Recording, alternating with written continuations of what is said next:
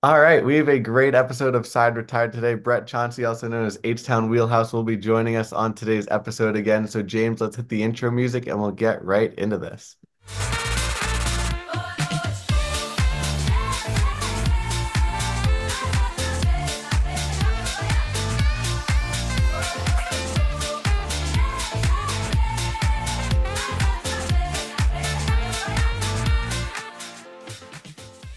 Hello and welcome to today's edition of Side Retired. It's Dylan Campione, James Tausig, and Henry Kalani as always. And James, this is always a fun episode whenever we do these with Brett.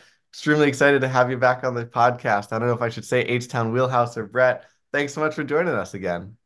Yeah, man. Thank you guys. Happy New Year to y'all. I hope that your holidays were blessed. Hope you got to have some rest and some time with family. And I know that's always, it's a great time for many. For others, it's a little tough. But for me, look, man, blessed beyond what I deserve. And I'm looking forward to 2024. Look, you can call me H-Town, you can call me Brett. It doesn't matter. I'm not hung up on titles, but I do appreciate you guys having me back. Hey, I'm excited because I've been watching you guys from the outside, and you guys have been getting some pretty big guests. You guys are making moves. And so, congratulations on your continued success with this great podcast.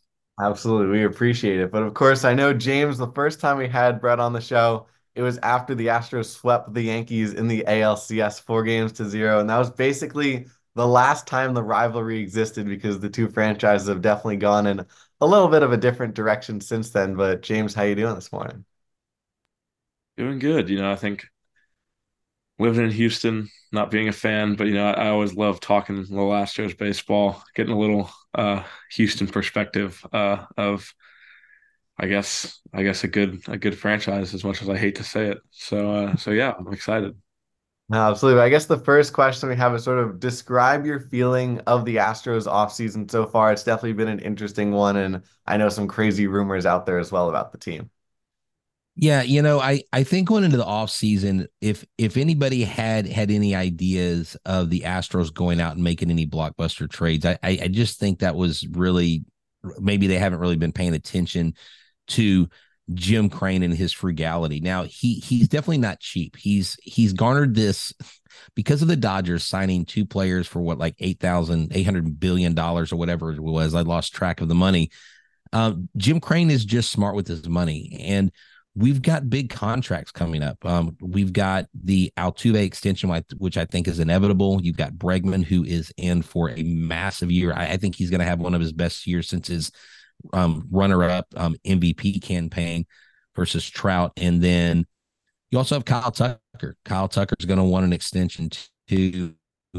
Everybody's coming in healthy, and so I think they've done what they need to do so far. Victor Caratini, great signing. I think Dylan, him coming over from the Royals, I think he's a diamond in the rough, and I just trust who Dana Brown's bringing in. Now they're looking at a lot of internal options, relief pitching wise. I actually just got off the phone with one of the AAA representatives for the Sugarland Space Cowboys, and he said, yeah, they're basically full steam with these internal candidates, and they signed a lot of minor league guys, relief pitching wise, that they think will possibly, work into the mix, if not for the major league club, help the AAA team be more competitive. So don't freak out, Astros fans. We didn't go sign a big one. We haven't gotten Dylan Cease and Luis Robert Jr. or anything like that.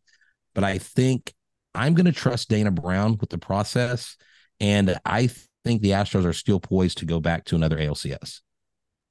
Yeah, and I mean, my biggest question sort of comes in, like you as a representative of like the Houston fandom, how is Houston and Astros fans feeling about the Bregman trade rumors? Because obviously they've been flying and they like some teams get mentioned, but there hasn't really been anything concrete. Has that sort of just been like out of sight, out of mind? We don't really think it's going to happen, or has there begin to be some consideration? Okay, maybe this is true, and like what would the team look like without like a guy who's been there for the entirety of this like World Series, several time World Series run. Well, yeah, because I mean, since year one, he's been in an ALCS, right? So I mean, this guy doesn't know anything other than going to a championship series. It's almost like required. And Alex Bregman really, I mean, he's done a lot for the community. He's got a big charity. Bregman Cares. I had the opportunity of interviewing him this last year at a Canes event and talked to him about his foundation. He's real big in the community. And to lose someone like an Alex Bregman, it's not just off the field and on the field, but it's like what he brings with his bravado, with his moxie, with his confidence. And although he hasn't won a Gold Glove, you would think that he's won several Gold Gloves. The problem is he's had Matt Chapman in that position, who's won 4 of the 7 in the last 7 years. So when those rumors started flying around, the first thing you have to look at is what is the validity, and if they do that, who are they trading? Who are they getting back? Because you're not replacing Bregman. You're not moving Pena over to third. Will Wagner's not ready. Shea Whitcomb not really ready. You don't really have a solid third base option. So unless you're going to trade him and pick up a Chapman or someone like that, who is a very serviceable and very good third baseman in their own right, I didn't see it happening. But of course, then you get the news that he sold his $3 million home or condo in Houston and moved out to Arizona. Well, that means he's going to be a Diamondback. Well, that doesn't necessarily mean anything. He trains in Arizona every offseason. So, and he's from New Mexico. So, look, you can make of that what you want. I don't think there's any way, and Dana Brown said it, we are not trading Alex Bregman. I think they're hoping that they can get an extension done with Altuve, and I think they're hoping that they can get one done with Bregman, kind of a hometown discount. But he's one of 4 big guys up. Bregman, Tucker, Altuve, and Framber. There's no way you keep all 4. Yeah, so I mean, when you look at those 4 guys, I think all 4 play a very key role in the franchise. I think, well, Altuve, I guess it's the oldest of the bunch and kind of has the most legacy in Houston. Tucker's the youngest and seems to be kind of the budding star of the bunch. I mean, who would you be most comfortable walking away and seeing and having to part ways with when push comes to shove? Well, I think Altuve is going to have a statue like Biggio and Bagwell. So I think he's, like you said, very well stated. I think he's cemented. But if I'm looking at longevity, if I'm looking at what's best for the club, not where my heart takes me to Bregman first, but longevity and age wise, I just think Kyle Tucker. I still think Kyle Tucker we haven't seen fully in a full season what this guy can do, not only defensively but offensively. Of course, a lot of Astros fans see him disappear in the postseason. And let me tell you, that performance, I mean, I was at game 5 of the ALCS. I was at game 7, and I have never seen him squat down instead of like taking warm-up tosses in the outfield, just squat down in the outfield.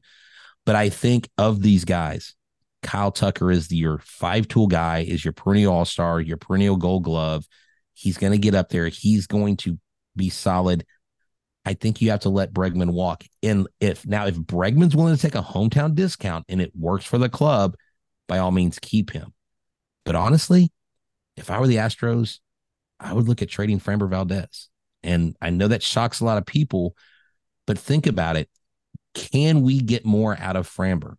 I'm not saying he's peaked, but what more is Framber going to accomplish? And how much higher will his value be than right now? So I know with the pitching questions and McCullers and Garcia coming back, they're probably not going to do that. But I would if it's a position player, I would let Bregman of the 3 walk. If it was one of the 4 players and I had the opportunity to trade one of them, I would trade Framber. As much as I hate to say that, as much as I love Framber Valdez, I think he would be my second option. I think the interesting thing also with a Kyle Tucker is that whenever the Astros let go of one of their core guys, whether it's Correa or Springer, there seemed to be that next guy coming up, whether it was Tucker or Chas McCormick replacing George Springer, and whether it was Jeremy Pena replacing Correa.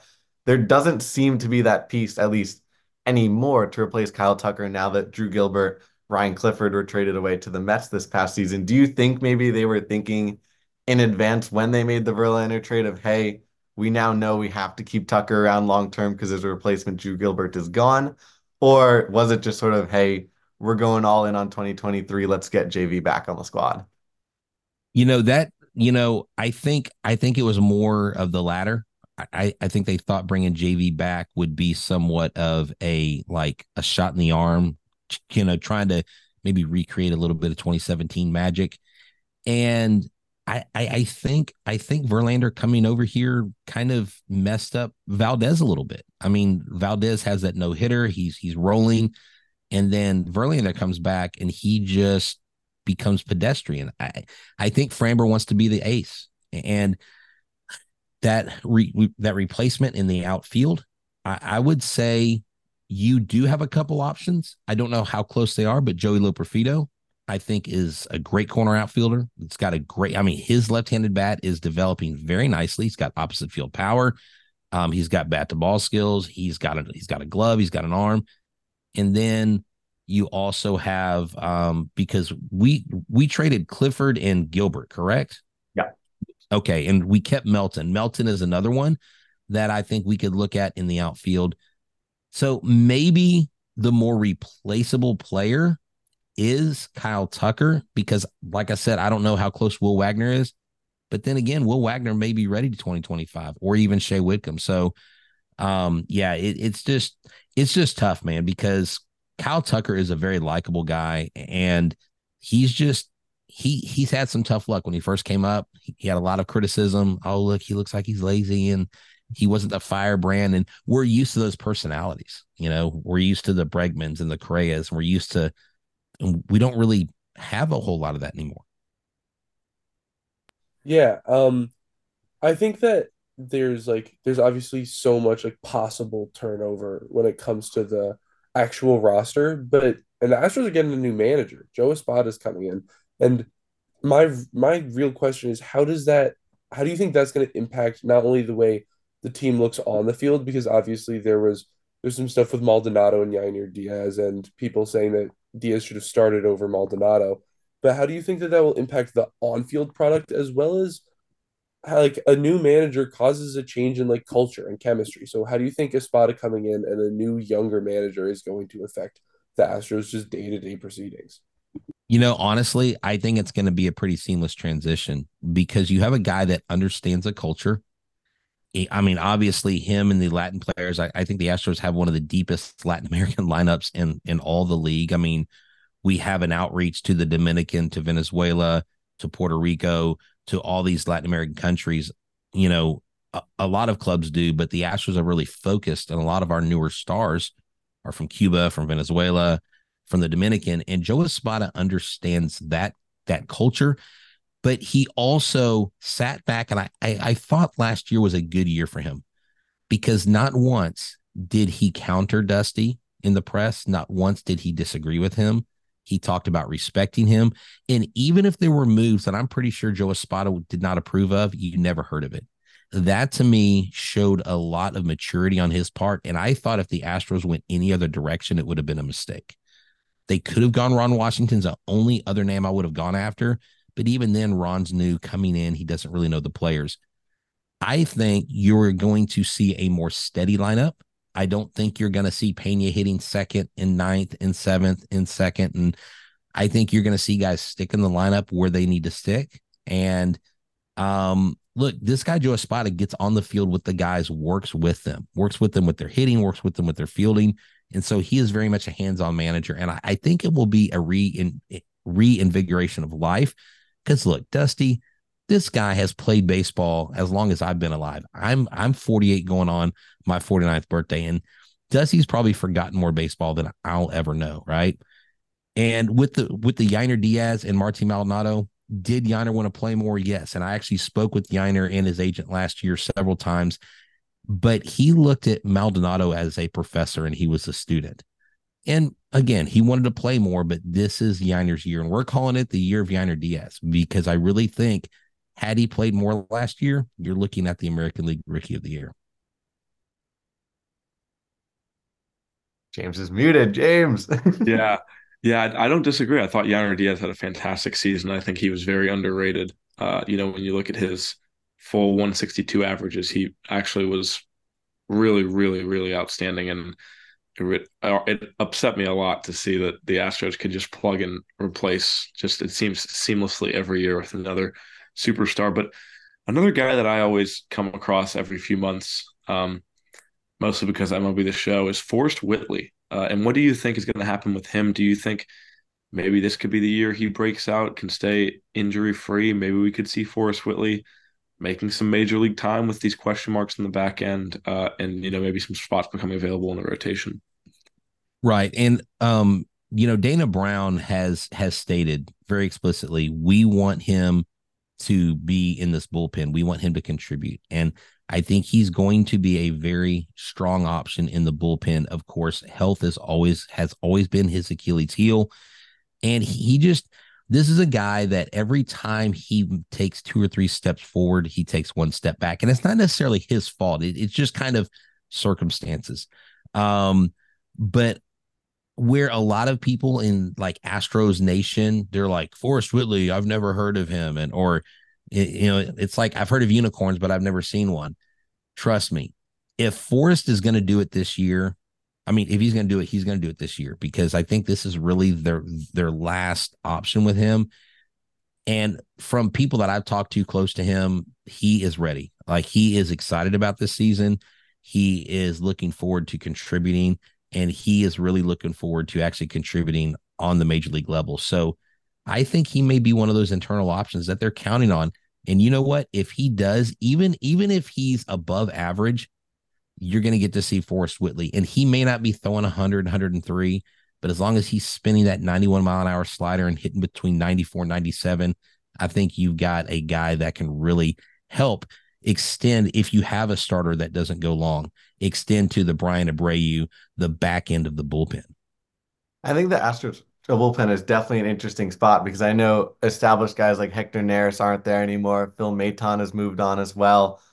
I guess Bryan Abreu is the setup man, although people are arguing he's got better stuff than Ryan Presley. So it remains to be seen who takes that eighth or ninth inning type of role. So how do you think this all plays out in the Astros bullpen this year? So I think it depends if they get back Neris. I mean, they're still talking to Hicks and Neris. I mean, that's not completely off the table. I think Neris is more realistic than Hicks personally.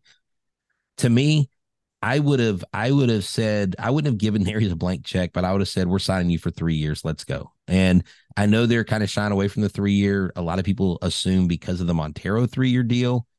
And look, sometimes you sign a guy in baseball because this guy's never going to have another opportunity to make this kind of money. So you throw him the bone for helping you get to the World Series and win it. And that's probably what they did. But I don't know that from internal sources at all. That's just my assumption. But I really think Bennett Sousa is going to play a role. They're looking forward to him contributing. Parker Mashinsky, if he can be a decent left-handed option, would be good. We're not bringing back Stanek, but Spencer Arrighetti, is he going to come up and start? Is he going to play a bullpen role? We don't know. Sean Dubin, are they going to bring him up as a spot starter? Are they going to bring him in I think Dubin coming in as a bullpen option, a mid to late inning guy, because when you talk to these guys that are playing in AAA, they would tell you, you know what, I'm a starter here, but if I can be a relief pitcher in the major league, I would rather be a major league reliever than a AAA starter. So you may see some transitioning from guys that are typically starters in AAA come up and fill some vital roles within the organization at the big league level. Yeah, and I think Dylan made a great point. The back end, I mean, watching Abreu in the playoffs, he was incredible. Presley can be fantastic at times, but he also goes through those spurts where it's been a week and man, he just hasn't been able to shut a game down. So I mean, do you think Bryan Abreu has any chance to work his way into that closer role this season, or do you think Ryan Presley still has that on lock as long as he's with the Astros? I think Presley is closer one going into the season, obviously, and this is what I tell people. I think, and I'm not saying necessarily this is the basis of your comment, but what I notice about closers in Major League Baseball is if a closer isn't your firebrand 100 and something mile an hour throwing guy, people automatically label, oh, he just doesn't have the stuff. I'm like, well, no, like he's pretty elite. The way Presley spins the ball, more times than not, this dude has been nails, and he's gone on and he's made save opportunities in multiple innings. And when he does go bad, and see, that's the thing with a closer, when they go bad, it's like a field goal kicker, right? You can have a field goal kicker hit 50 field goals in a row, but he misses 2 in a game. He's the worst. We got to fire him. We got to get a new guy in. I think Presley is closer one. Now, if for some reason Presley, unfortunately, would not let this happen, go down with an injury or just really gets into a hole. I don't see why Joe Espada and Josh Millen, those guys, put Brian Abreu, because when it's all said and done for Presley, Brian Abreu is young enough. He can be the heir apparent. He can be that next guy up. There's another guy too, Ronel Blanco, who I really think if they can unlock some things with him during the season and keep him consistent, he could be someone to come in to help fill that void.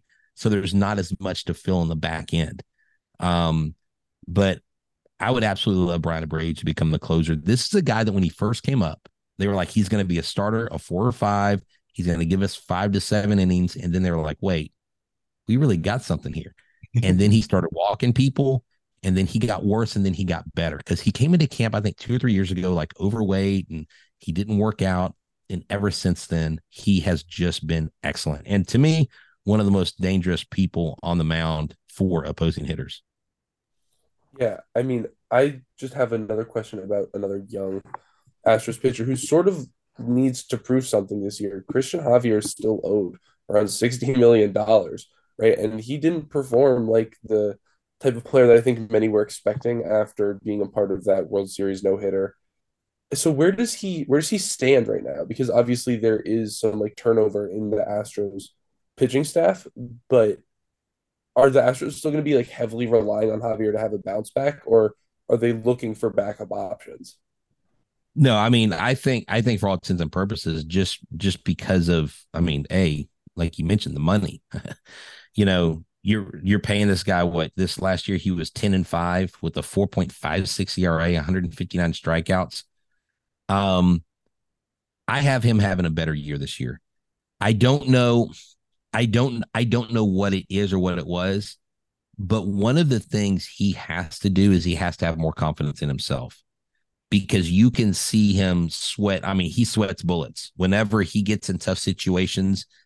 But he has, as long as Javier stays within his own abilities, right? As long as if he's missing with the invisible, with that spin rate, with that fastball, that just kind of, it not only disappears because it comes out of his hand weird, but just the path of the ball through the zone. If he can try not to do too much and overthrow, I think Christian Javier can have a bounce back year. Maybe the pressure of signing that contract got to him. Maybe he was a little too lackadaisical in the offseason. But from what I understand, he's laser focused for 2024.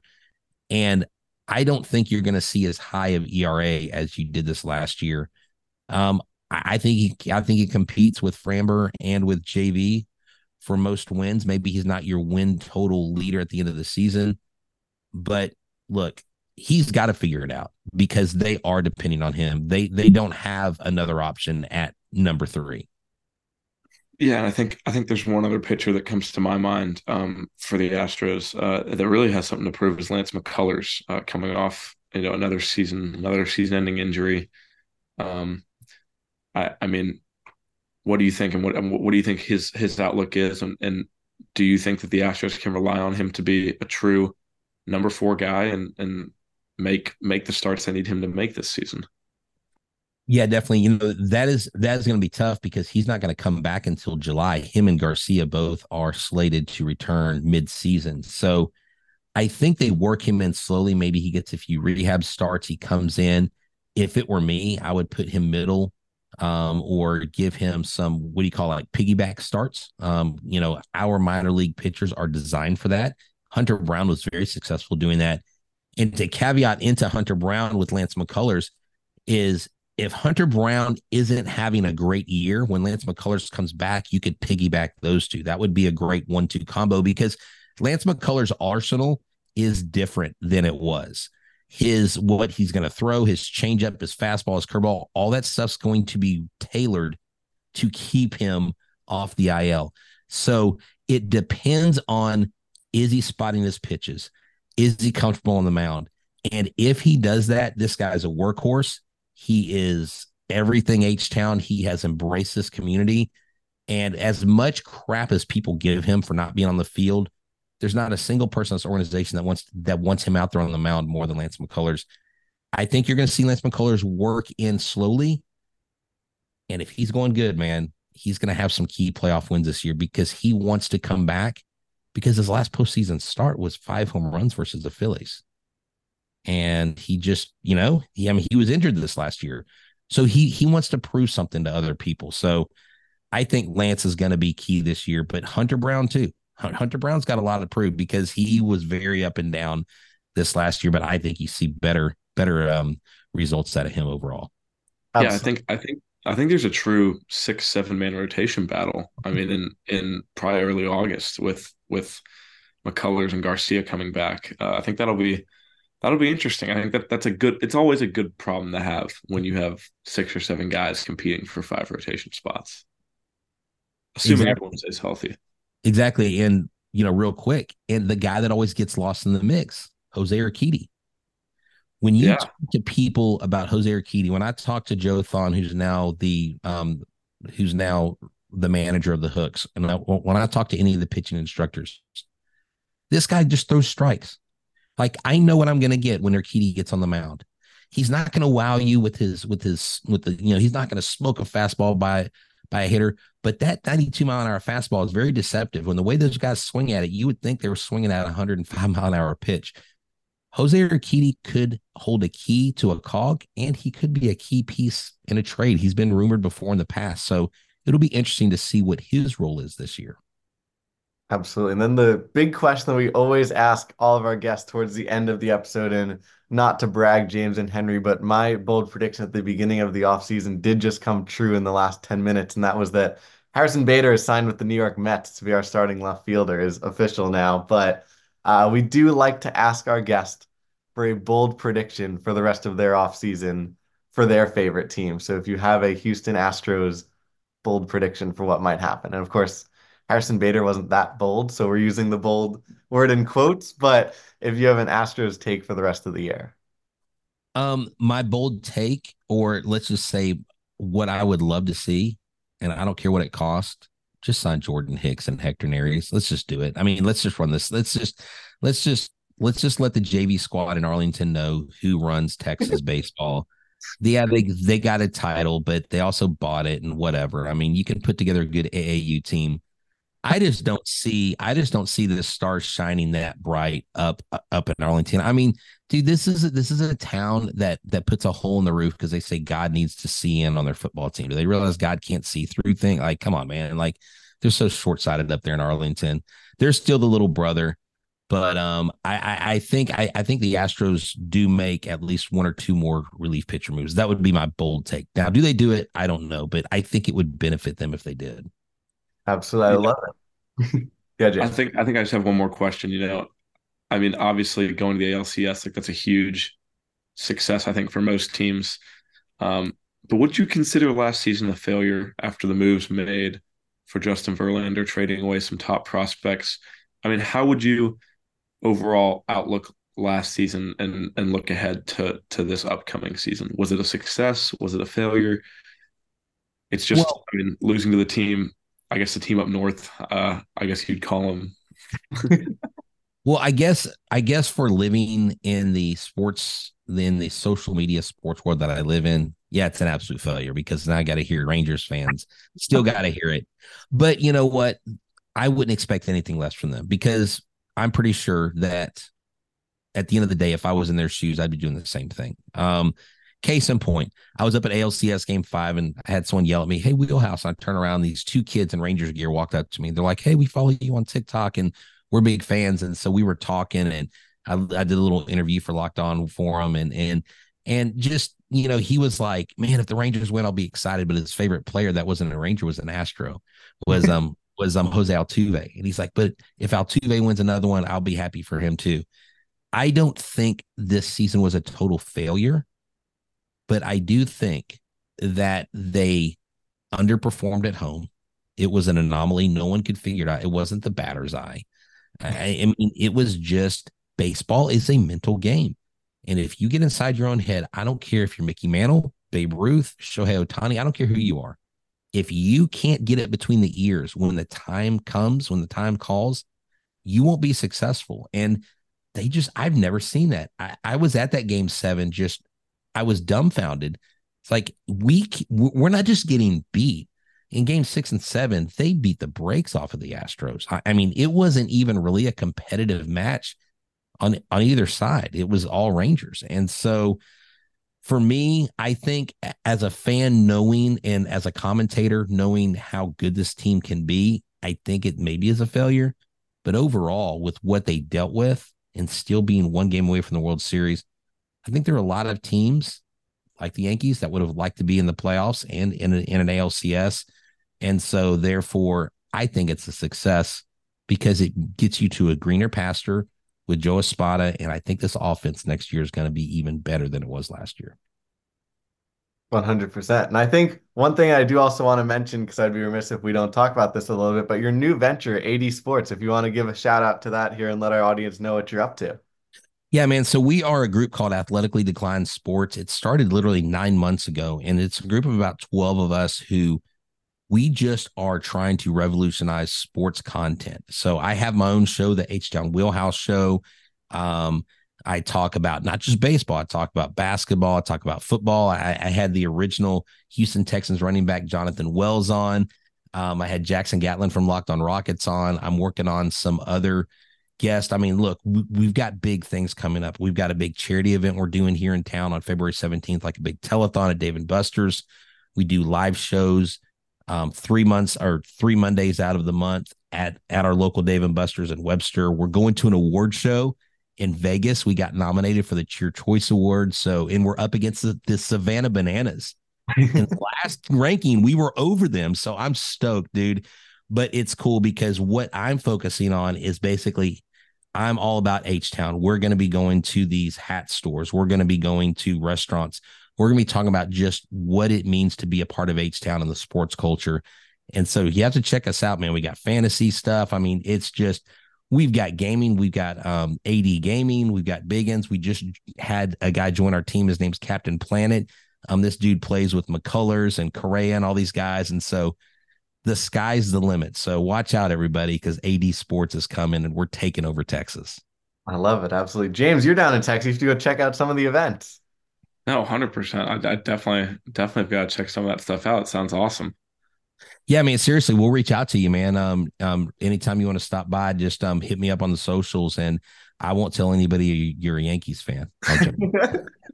I did see one of your giveaways the other day for some Astros jerseys you were doing, and I almost DM'd you. I almost did. Those were some pretty sweet throwbacks. I hate to admit that. I was sitting in the car debating it, and I was like, man, I just can't. That's treason. I can't do that. I can't So get this that. is what's so this is what's interesting on the uniform front. You can look at just about every team, and they go through stages. Are the Yankees and the Red Sox the only two teams who haven't really or the Yankees haven't changed anything, have they? I'm waiting for the color. What are they called? The City Connect. City Connect. That's Oh, like the one. are they doing one in New York? I Yeah, think they're going to be every like the team has to last get one. one. They just haven't done. This is the last year. They're releasing the last, like, I don't know. I think 10 teams still don't have one. So we'll get ours this season. I don't know what it's going to look Oh like. man, I wonder what the over and under on Yankees fans being pissed that it's a terrible choice, or you It's know what gonna I'm no, saying? but it's gonna be like the spring training uniform. It's gonna be the most boring thing you've ever seen. It's gonna be like all navy blue and have an NY on it. Like, it's gonna be so lame. I already know it's gonna be the maybe have biggest. like a maybe have like a little lithograph in the background of like George Steinbrenner. It'll be Yeah, probably it'll just be like it'll just say George Steinbrenner like in the pinstripes. Like, it'll just say George Steinbrenner in like little letters, and that'll make all the pinstripes on the jersey. Like, Hey, if you're over the age of 45, you'll hate it. If you're under the yeah, age of 45, you'll be fine with it and won't really care. It's just the so same difference with the facial hair policy. Who likes it and who doesn't? exactly. No, yeah. So I guess that means I hate it, man, because I am dude, I'm knocking on 49 this year, man. Jeez. but Keep yeah, it I, going. I love the Astros. I love all y'all's throwback uniforms and the City Connect. They did a really good job with all that stuff. They've done a really good job with a lot of them. I think I just know they're going to mess the Yankees up because we can't have anything cool. All of our merchandise is terrible. Well, considering Yankee fans were upset when you added the little Nike swoosh into the logo, that seems Oh, like any little slow edit that the Yankee fans make to their jerseys isn't going by really well. Yeah, yeah, it won't be good. I love it. But this is always a blast, Brett. Thanks so much for joining us. We really appreciate you hopping on the podcast with us again, and we look forward to having you back on again in the future. Yeah, man, definitely. And we'll definitely, I'll let you guys know. We'll have to invite you guys over to AD Sports, talk to our guy, Kyle Klontz. And then we also have Travis Duke, who is the second leading all time appearance guy for relief pitchers at University of Texas. He missed the record by 2 appearances. And so Travis Duke's a part of our team. We got some really cool guys. And we got a guy who's a big Jets fan, Jet Boyer. He's our CEO. And so we'll definitely have to get you guys tied in. Absolutely. Looking forward to it. But James, Henry, unless there's anything else either of you guys have to throw in, looks like we're all good on this episode. Everyone have a great weekend. And for Dylan, Henry, James, and Brett, until the next time, the side is retire.